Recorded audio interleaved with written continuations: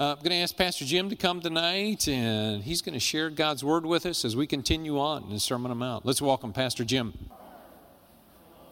Hello, everybody. We are going to continue, as Pastor Paul said, with the Sermon on the Mount. And I was thinking about these verses tonight. If you want to go ahead and turn in your Bible or get on your Bible app, Matthew chapter 7, verses 13 and 14.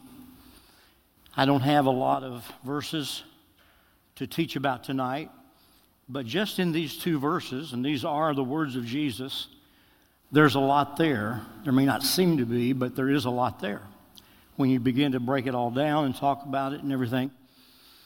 And how many know that whenever the Son of God would speak in anything that he spoke, there's a lot there. There's a lot of content there because we're talking about the Son of God that is literally the Word that became flesh. He's speaking to mankind. He was speaking to his followers, to his disciples 2,000 years ago. And the same word that he spoke then, that was for them then, is for us today. Because Jesus is the same yesterday, today, and forever. And so that means the Word is the same yesterday, today, and forever. We live in an ever-changing society, but the Word of God never, ever changes. One scripture says, "Forever, O Lord, thy word is settled in heaven."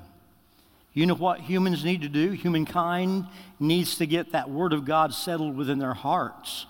It's already settled in heaven, but oh, that they would get the Word of God settled in their hearts. And here we are into the Christmas season, and we'll be talking about the birth of the Son of God. We'll be talking about how God became flesh and dwelt among men to feel what we feel, go through what we go through, be tempted like we are all tempted, yet without sin. And it's amazing just to think about how that 2,000 years ago, or thereabouts, that God invaded earth and was born of a Virgin Mary. And so this is a special time of year. The message tonight, actually, I have two titles for it. They're kind of, it's a co-title type message. The Narrow Gate and Straight Way to Glory, or Two Roads, but only one counts.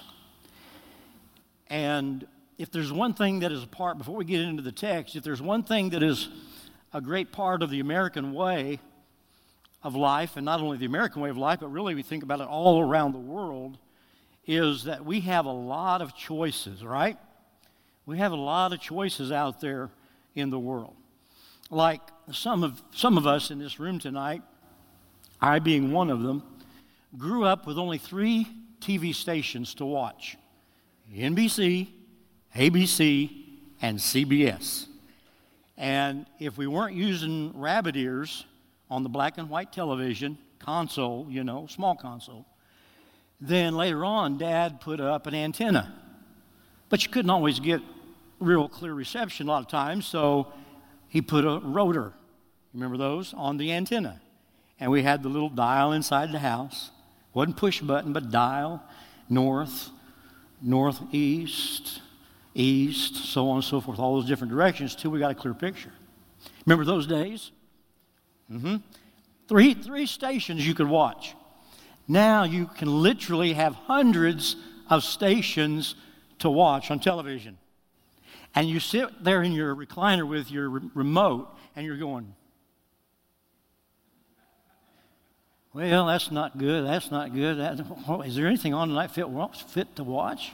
And if you just get tired of doing this, going through all the channels, you go to the directory channel. That's what I do where we live. I go to the directory channel, and I watch these channels scroll in front of me up this way, and I'll see what's on at a certain time. So, okay, we'll watch that. Guess where I usually end up? Fox News. If I'm not on Fox News, then my wife says, oh, stop right there, HGTV. Oh, we got so many choices. when it comes to television like we didn't have when we was growing up. And, of course, me being a carpenter by trade and doing all the work I've done over the years and kind of really messing my body up sometimes, I don't want to stop on HGTV because I don't get a lot of enjoyment out of watching all those people work and remodel things. It makes me, actually what it does, it makes me wish I was 20 years younger than I am today, because they can get down and do all they're doing. Think about this. Choices do you have at the grocery store? Just take one aisle, for instance. We're not going to cover the whole store. We don't have time for that. But let's go to the milk aisle. You can get skim milk, 0.5% milk, 1% milk, 2% milk, or the leaded stuff, the real thing, whole milk.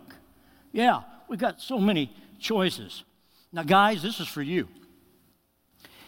If you've ever tried to go to Walmart, for instance, and buy the right kind of shampoo or conditioner that your wife uses, you can go down that aisle, and if you're really not sure of what she's been using and what she likes, if you've not been paying attention, you could spend 15 minutes trying to figure out, I wonder if it's that one. Let's see, what color was that bottle? How tall was it? Was it round? Was it oval? Was it triangular shape? Or what? You better get it right, or you'll be making another trip back to the store to get the right one after she tells you which one it is. So if I had to go right now to the store and get what my wife Terry would use, I don't know what it would be, because she does change from time to time. How many knows that's a woman's prerogative to change their mind? Not only move furniture around, but also to change their mind from time to time. A lot of choices there in that aisle for sure. Well, I think the point is clear. Having a lot of options is simply part of our way of life here in the United States and around the world today. But as we come to this passage in Matthew 7:13 through 14, Jesus is very clear that when it comes to our lives, we don't have a lot of choices about how we will live. In fact, we really have only one choice, and that is to follow Jesus or not. Jesus presents two parallel descriptions of two gates and two ways, with two groups of travelers arriving at two very different destinations.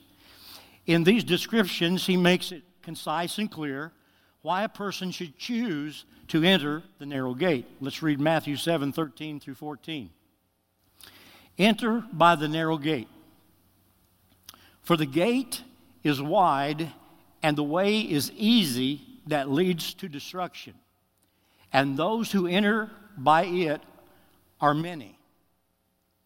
For the gate is narrow and the way is hard that leads to life, and those who find it are few.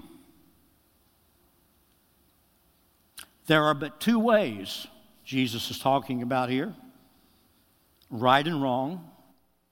And throughout Scripture you can see the twos, the good, the evil, a way to heaven, a way to hell. One of those ways we're walking tonight, and I would hope that on a Wednesday night in Bible study that everybody would come out, is on the right way, and you're headed to heaven.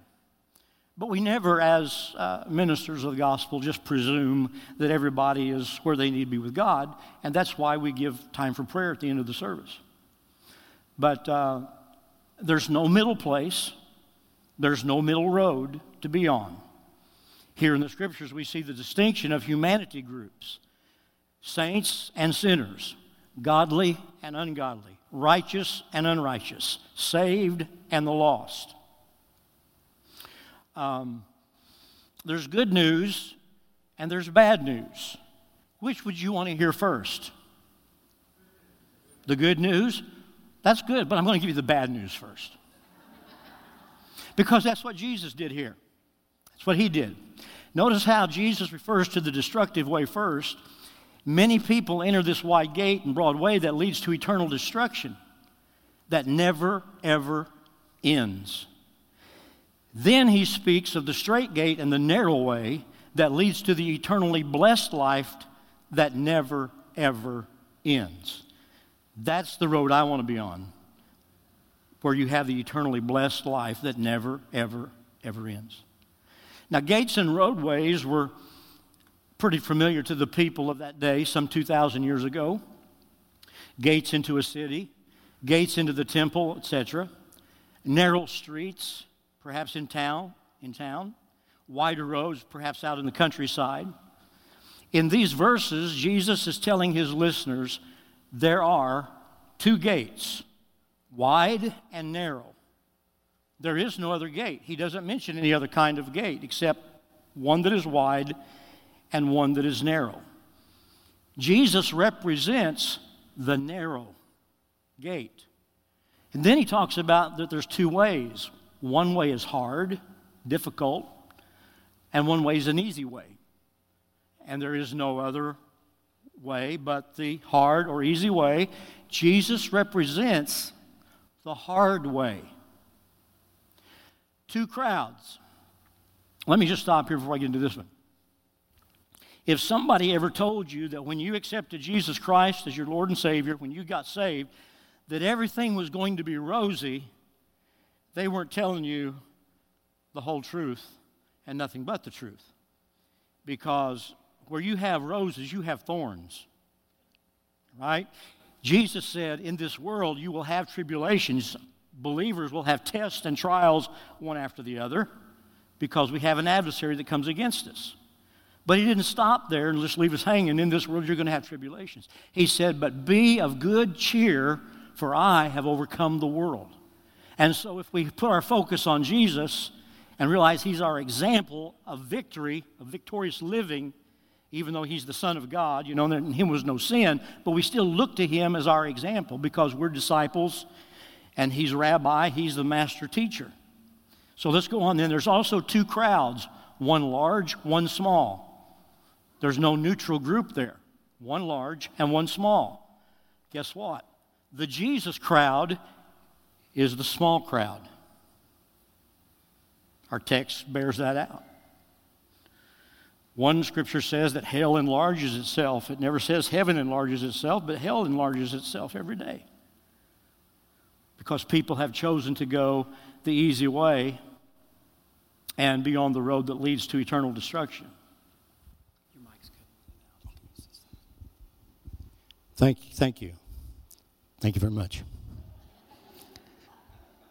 I don't know why I did that. I don't usually do that. I did act like Elvis when I was growing up, and then I turned around and started preaching behind a little wooden desk. You know, so I was walking the wide way and trying to walk the narrow way. You can't walk both roads. Well, then last of all, there's two destinations. Destruction, eternal destruction, and life, eternal life. There is no other alternative. And thank God, Jesus represents life, everlasting. Now, today, not many people who are traveling, taking a long journey, want to travel on a two-lane highway. Not with all the interstates we have. When I'm driving a Cavallo bus, I don't like to be on two-lane highways. I know how dangerous it can be, how narrow the roads and lanes can be. I'd rather be on the interstate. The thing about two-lane highways, they're not so straight many times, and many times they are very narrow. There are dangers along the way, such as cars and trucks coming at you, okay, going 55, 60, maybe 65 or 70 miles an hour, even on a two-lane road. So literally, when they're coming towards you and you're going toward them, you're maybe only about 4 or 5 feet apart from a head-on collision. That's how close you are, that if they came over the line, to maybe instantly going out and meeting your maker. And then not only that, cars coming at you, trucks coming at you, there's vehicles that are behind you ready to eat your bumper because they want to pass you. You're abiding by the speed limit, the law of the land, and they want to go faster than that, so they just can't wait to get around you. And there's been many mishaps with that.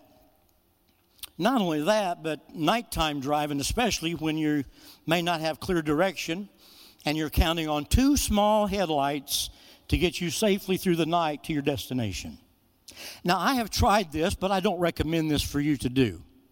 I have been out on the highways, typically always a 2-lane when nobody's coming, and I have turned my lights off just for a couple seconds to see how dark it is.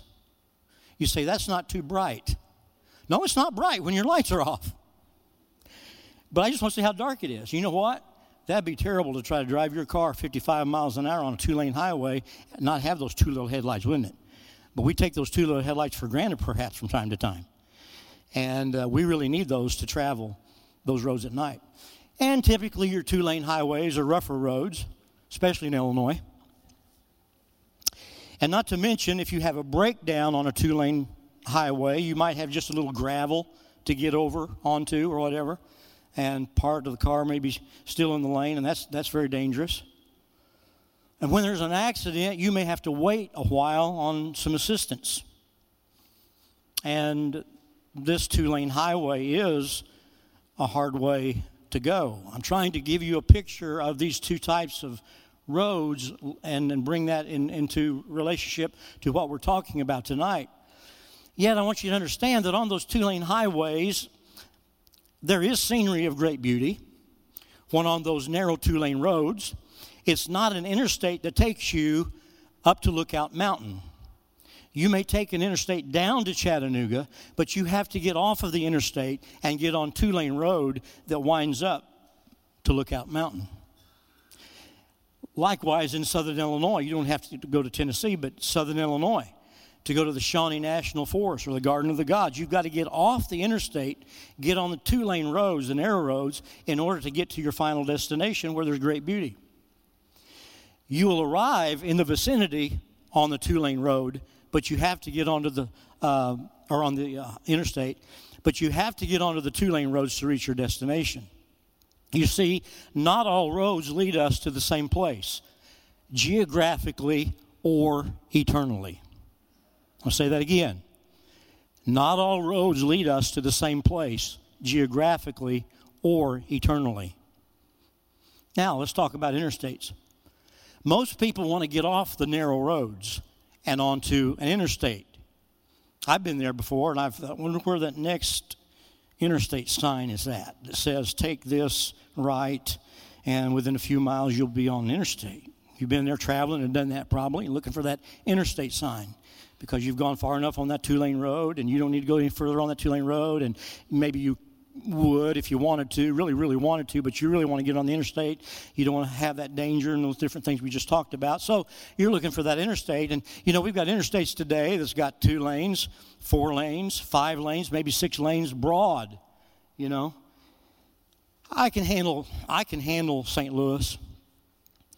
But when I got on with Cavallo, I just told him up front, I said, don't send me to Chicago. Every time I go to Chicago, I get in, but I can't find my way out.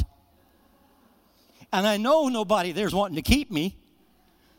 I just get lost and can't get out of there. And if you're downtown, and even though you got GPS, sometimes those tall skyscrapers block the signals, and you're still roaming around trying to find the way back to the interstate that goes towards Springfield.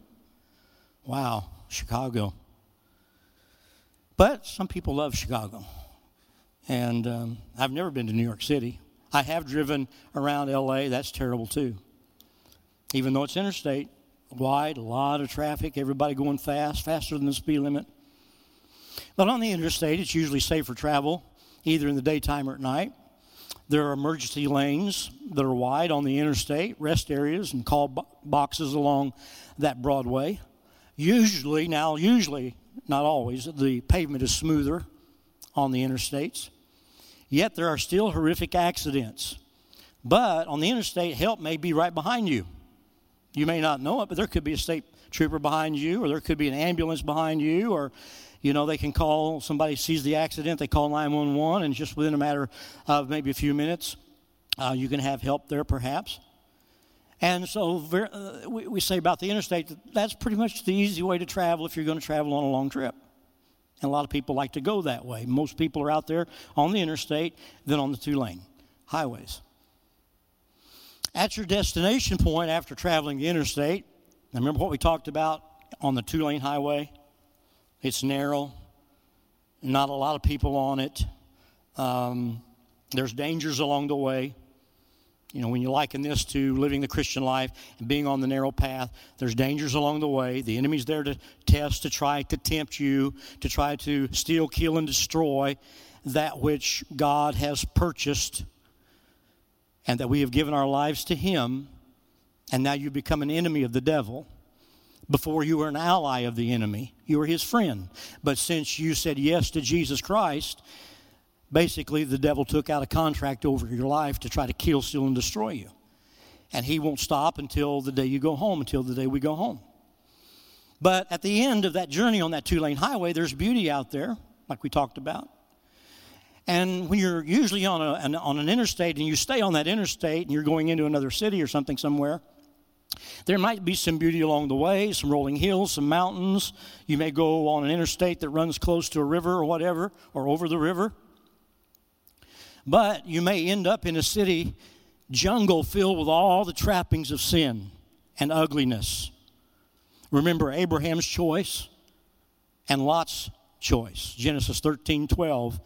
Abram settled in the land of Canaan, while Lot settled among the cities of the valley and moved his tent as far as Sodom. King James says he pitched his tent towards Sodom. And we know the end result of the cities of Sodom and Gomorrah. So, when we're traveling on 2-lane road, many times we look for an exit that will take us to that easier traveled, highly crowded interstate because it's safer. Yet when it comes to our eternal destination, Jesus is letting us know we'd better enter through Him the straight and narrow gate, and His ways of righteous living the narrow way. Verse 13, enter by the narrow gate. For the gate is wide and the way is easy that leads to destruction, and those who enter it are many. Why do you think there's so many empty seats in a great church like Calvary on a Wednesday night? Or even maybe on a Sunday morning? Why aren't we just packed in both campuses?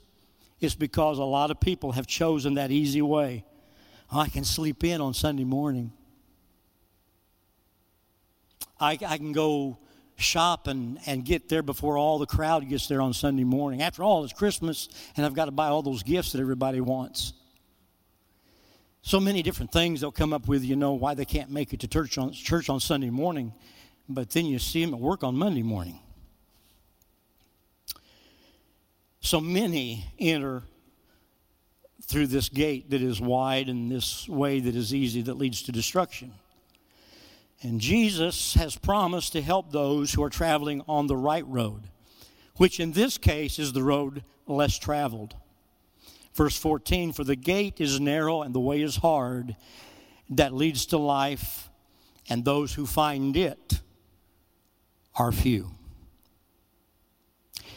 Jesus is not encouraging committed disciples, Christians, to press on along the narrow way and just be rewarded at the end. He is rather commanding his disciples. He said, enter in. He didn't say, would you enter in? He said, enter in. So he's commanding his disciples to enter the way, marked by persecution, but yet the reward is out there in the end to the faithful. The faithful traveler here endures unto the end. He or she that endures unto the end, the same will be saved forever and ever. Narrow is the gate and difficult is the way which leads to life. The true gate is both narrow and difficult. If the entrance to your life's journey is a wide one and your road is very wide and well traveled, you do well to watch out. In other words, you get a little lax and you're not as watchful and prayerful when you take that road that, everybody else is on it. I raised 2 boys, and I remember everybody else is doing it. Well, just because everybody else is on it and everybody else is doing it doesn't make it the right way to go, does it?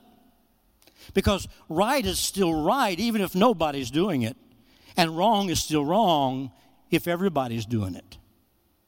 Now, Matthew 7:13, where he said, enter by the narrow gate, as if hardly wide enough to admit one at all. This expresses the difficulty of the first right step in faith, to enter in, to be born again. involving in this first step, as it does, a triumph over all our natural inclinations. There is victory in taking that first step in allowing Jesus to be Savior and Lord of your life. There's victory in taking that first step. And guess what it leads to? More victory. If you're a serious follower, if you're a serious disciple of Jesus, you'll go from faith to faith, from victory to victory. You know, Paul said in one of his writings, he said, we are more than conquerors through him that loved us. Now, most people would just be happy to know they were a conqueror. But he said, we're more than conquerors. Well, what does it mean to be more than a conqueror? It means that you made it through this difficulty with the help of God. You came up against another wall or another mountain, but you made it over that one or through that one or around that one by the help of God. You came up against this sickness, this disease, or whatever the case might be, but through prayer, maybe through fasting, through the prayers of the church, you made it through those situations by the help and the grace of God. More than a conqueror means that you keep on keeping on, even though you're coming up against difficulties here and there. You keep on keeping on, and you're more than a conqueror because you're doing it more than one time. You're conquering more than one time. So there's great victory. Notice the word strive used in Luke 13:24 in the King James Version and also in the ESV version, where Jesus said, strive to enter in at the strait gate. For many, I say unto you, will seek to enter in and shall not be able. And in the ESV, strive, there it is again, to enter through the narrow door. For many, I tell you, will seek to enter and will not be able. That word strive means make great effort to achieve or obtain something, struggle or fight vigorously to get it. Do you know why it's so difficult for some people to make that journey from a church pew or church auditorium chair like these, from there down to the altar when someone gives an altar invitation to accept Jesus Christ as their Lord and Savior? It's because there's two voices that are speaking to them. The Spirit of God is speaking to them, you need to go. I love you so much. I sent my son, you need to go. The Father speaking to them through the Holy Spirit. And then that voice on the other is the enemy saying, you don't need to go down there. You're going to look ridiculous if you go down there. People are going to laugh at you if you go down there. You're going to be embarrassed if you go down there to make a public confession. But we all have to do it. We can't be Secret Service disciples. Jesus was not afraid to be in the open for us and to go all the way to the cross 2,000 years ago. Stripped naked and bleeding and beaten and his back torn open. So unrecognizable by even his own disciples. He was so marred.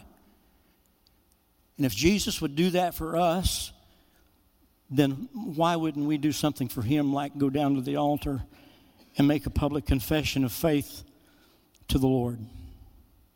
We confess to him our sins, not to one another, but to him our sins.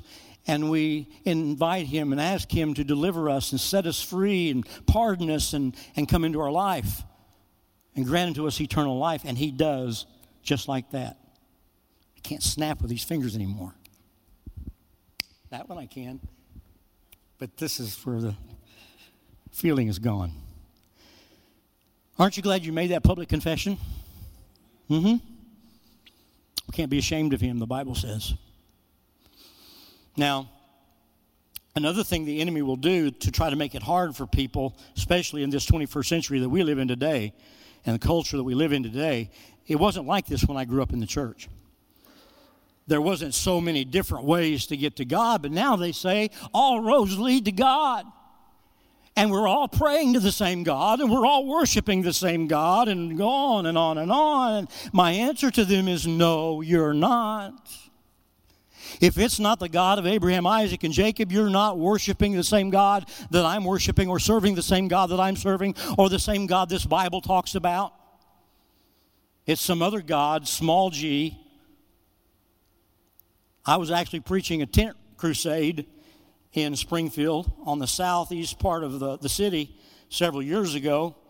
And I don't remember what I was preaching, but I was really going at it, preaching this message. And pretty soon, here comes about 3 of these young ladies outside of the tent, mocking and making fun.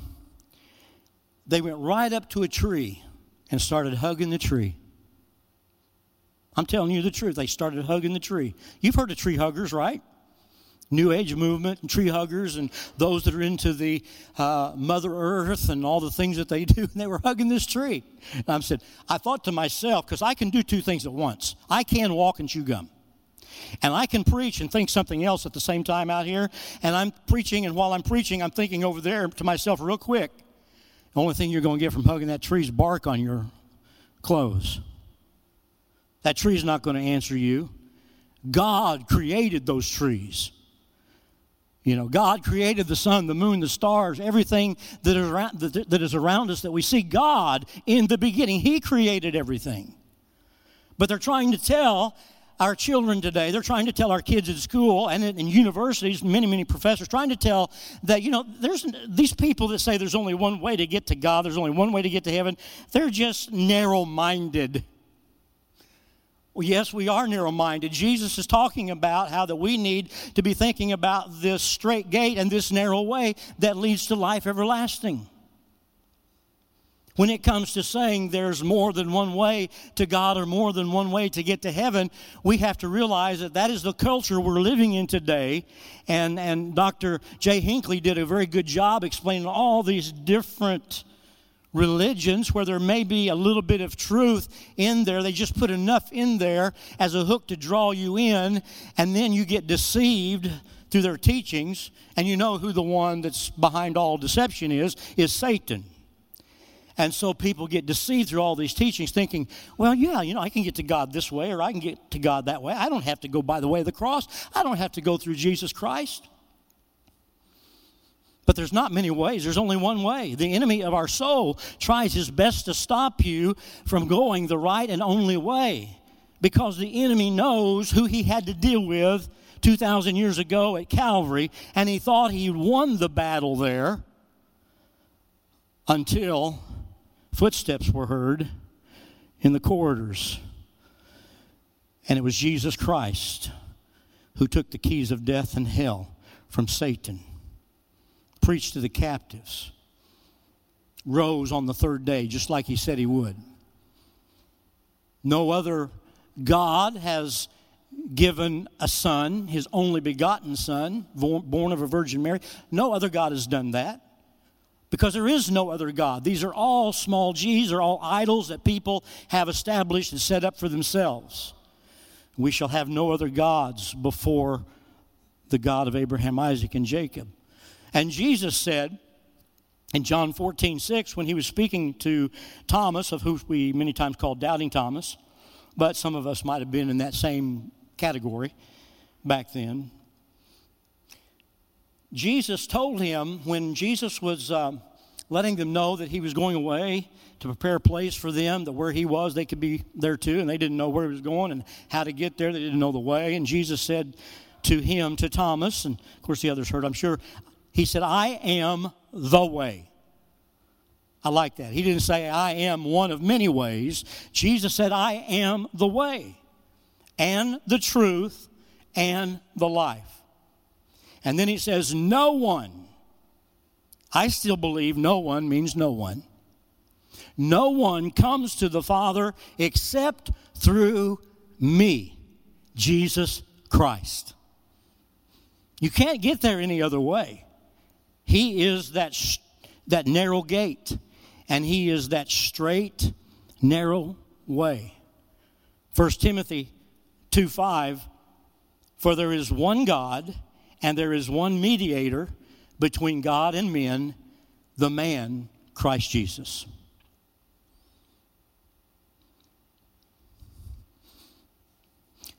We need to be able, as disciples of Christ to give people an answer for the hope that we have within us. And if you haven't been asked yet why you have joy on a Monday morning when everybody else is just dragging into work or whatever, if you haven't been asked some serious life questions, you may be before very long. When we see everything that's going on in our world today, and we see everybody or so many people taking the entering through that wide gate and traveling that broad way that leads to destruction, we see so many people going that direction. So much corruption in the world today like never before. When we see all this happening, there may be people that start coming to you asking you, okay, tell me a little bit more about your life. Tell me how it is you're so joyous. Tell me why you have love like you do in your heart for other people that you don't even know. How is it that you go to church? I see you leave your house and you've got your Bible and you're on your way to church. And that's just an open door to be able to have that conversation with them. Christmas time is a great time of the year, just like Easter time is a great time of the year to have that conversation with people about Jesus Christ and who He is and what He's done and doing and what He's going to do. But really, we don't just need to limit that to Easter or December. We need to be ready to give an answer at any time. We need to be ready, willing, and able to give an answer. You don't have to know all the scriptures. You don't have to memorize everything. You know what God has done in your life, don't you? In other words, you have a personal testimony. And before you can have a testimony, you've got to go through some tests, some trials, some difficulties. And so just tell them what the Lord has done for you. And leave the rest up to God. Plant the seed. Pray over their life and watch God bring a change to them. I'm praying for family members. When I sent out the card to invite for a Calvary Christmas, I sent to one of my brothers, and I've got one other and another sister here in town that are unchurched. Years ago, they knew what it was like to go to church, but they've been out of church for so long. And I pray that God would use this and that they'll say, hey, we need to go to that. That sounds like it'll be a fun night. We need to go to Calvary Christmas. And I believe the Holy Spirit can do a work. Amen? In wrapping this up tonight, the discipleship which Jesus requires is absolute, radical in the sense that it gets to the root of human conduct and to the root of relationships between God and men. A person either enters the kingdom or they do not. When we pass from this life, we either enter the kingdom or we do not. They walk the road that leads to life or they walk the road that leads to destruction. And nothing in all of your life is of greater significance than this choice of whether you will follow Jesus or not. The Sermon on the Mount is not about a call to self-improvement or you turning over a new leaf. I've been outside when it's just used as an illustration, but I've been outside in the fall and I've seen the beautiful leaves that have fallen off the trees and they're laying on the ground, and I've picked up one of those leaves and I've looked at it and I've turned it over, and guess what? It looks like it's the same on the other side. The stem may curl differently when you turn it over, but the leaf itself looks the same. So when New Year's 2018 comes around, people say, I'm going to turn over a new leaf. Well, guess what? You're going to look the same on the other side. It's more than turning over a new leaf. It's more than self-improvement or some self-improvement workshop. It's more than some New Year resolution that maybe they only keep for a few weeks or a few months and they break it.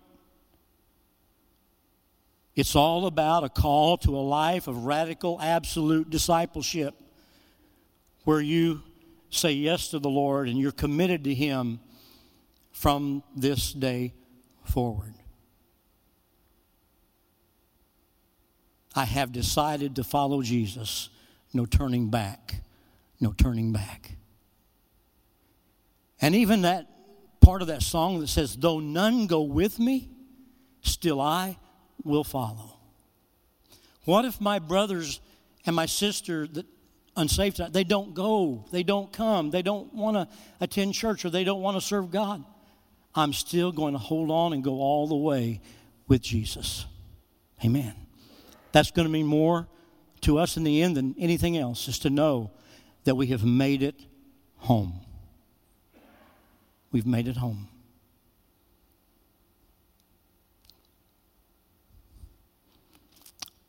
There are two roads, but only one that counts.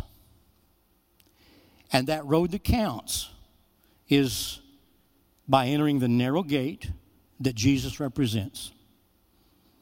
And by going that straight way, the righteousness of God, that way, that leads to glory.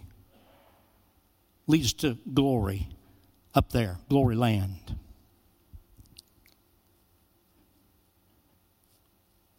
Tonight, just for a minute, you've probably already done this when you filled out your envelope. But if you're like me, you've still got maybe some other envelopes to give out, and you've got some tickets to hand out and give out. And where we live, there's several people that need to give their hearts to the Lord. They're good people, but we don't get in by our own righteousness. That's as filthy rags. We don't get in by just being good or by doing good works. We get in because of the sacrifice of God's own Son 2,000 years ago. He paid the price. He paid a debt he didn't know. We owed the debt, the penalty of sin, death. But he himself, who knew no sin, took sin upon himself. The heaviest weight that he bore that day was not that wooden cross, but it was the sins of the whole world throughout all the ages that he took upon himself. And he paid the price. Because his blood was not just blood of another spotless lamb, but his blood was precious blood, for it washed the sins of man. So I want you for just a minute, if you'd stand, and just close your eyes and forget about your surroundings for a moment and think about that friend or loved one that is on that broad way, the easy way that leads to destruction. Everybody else is on it. Everybody else is doing it. I might as well join in and have fun too. You only live once. We're born to live, to die, to live forever. But going to hell, going the way of destruction, eternal destruction, is not living. That's the second death. And you never escape. You're not annihilated, but you're tormented forever. And God didn't create hell for you and I. That was for the devil and his angels, but he can't let sin in his presence. So I'm thankful that we've accepted Jesus, but we need others to hear the Spirit's call. And you could be that person that reaches out to someone. Maybe it's not a family member, but somebody else that you could reach out to, invite them to Calvary Christmas, and they can sense something in that service. That though there's fun and it's a good time and fun music and all of that, yet Pastor Mark's going to bring a short word and bring the gospel, the good news of Jesus Christ to them, and that the Holy Spirit will bring not condemnation, he doesn't do that, but conviction, a convincing of that individual that they're a sinner and they need to be saved. They need to get on the right road. So think about that person for a minute, and then we'll close in prayer. Father, tonight we come to you and we so thank you for sending your Son.